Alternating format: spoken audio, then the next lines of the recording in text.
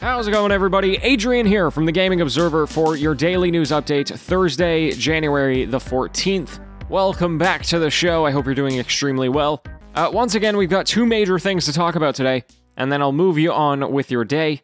Let's jump right in. First of all, we'll start with the good news. So we have yet another development in the unfolding story around Lucasfilm Games. They've been the headliner the past 2 days. I've got another one for you here. Because today it was revealed that EA is not going to be retaining their exclusivity over the Star Wars franchise after 2023.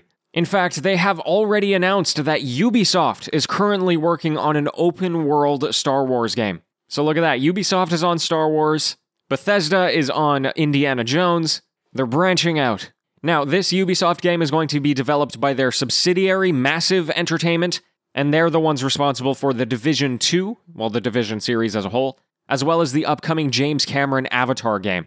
And they're doing it with their own engine as well. It's called Snowdrop. Now, it is worth noting, in case you were curious, the 10-year exclusivity that EA has, it likely wasn't cancelled, which means that this game from Ubisoft isn't going to appear until at least 2023. However, Lucasfilm has also said that they're going to continue to work with EA on Star Wars projects in the future, so they're not abandoning them. And I believe they're also currently working on a few games, like I think they've got a Jedi Fallen Order sequel and Battlefront 3 in the works. So hopefully those come to fruition and work out.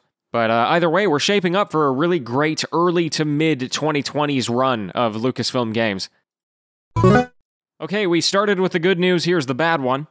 Today, CD Projekt and its CEO, Marcin Nowinski, released a statement regarding the release of Cyberpunk 2077 and their roadmap moving forward.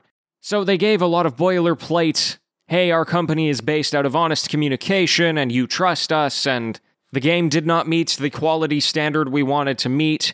And then they say this, quote, I and the entire leadership team are deeply sorry for this, and this video is me publicly owning up to that. Please don't fault any of our teams for what happened. End quote. He then goes on to explain why last-gen consoles were poorly optimized, and tried to address some of the concerns around the review embargo situation. Now, unfortunately, the video that they put out, as well as the Q&A in written form on their blog, they accomplished very little. Because while they were published under a veil of transparency, they conveniently ignored a number of key concerns. For example, something that they repeated a lot is that they simply didn't see many of the issues in the last-gen version of Cyberpunk before it came out. Which is just utter nonsense, right? It is guaranteed that QA saw the issues and they pushed the game out anyway. They put out another statement saying that they no longer have obligatory overtime, which sounds like a good thing, but they have already said that. They said that during the game's development, and they still implemented mandatory crunch. And then, there was like this attempt at addressing some of the issues surrounding the reviews, but then ultimately failed to say anything of significance. They didn't address why reviewers weren't allowed to use their own footage of the game. They didn't give any good reasons for why they only got the game in their hands like a week before or 2 days before in some cases. The review embargo lifted. So anyway, perhaps it is naive to wish for a better apology or explanation because ultimately there is no good excuse for the circumstances around the game's release, right?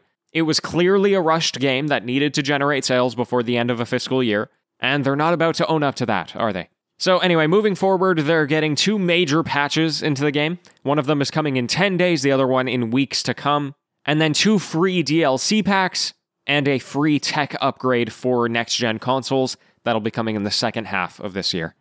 Okay, and then we'll finish it off here with 2 quick stories. First of all, the new Harry Potter game that they announced, the open-world Harry Potter game called Hogwarts Legacy, unfortunately it was delayed until 2022. So originally it was coming out this year, now it's coming out next year.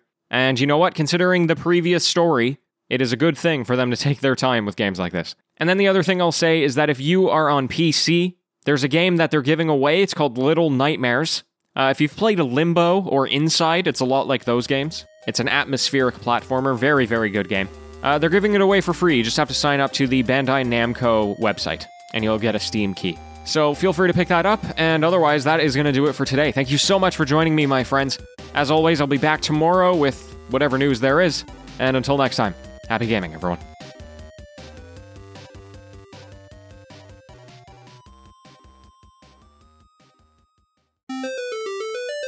Hey folks, no TGO after show today. My apologies, but I hope you have an absolutely tremendous day.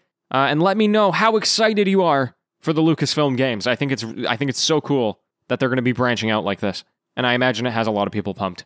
Anyway, back tomorrow. Sending lots of love. Farewell.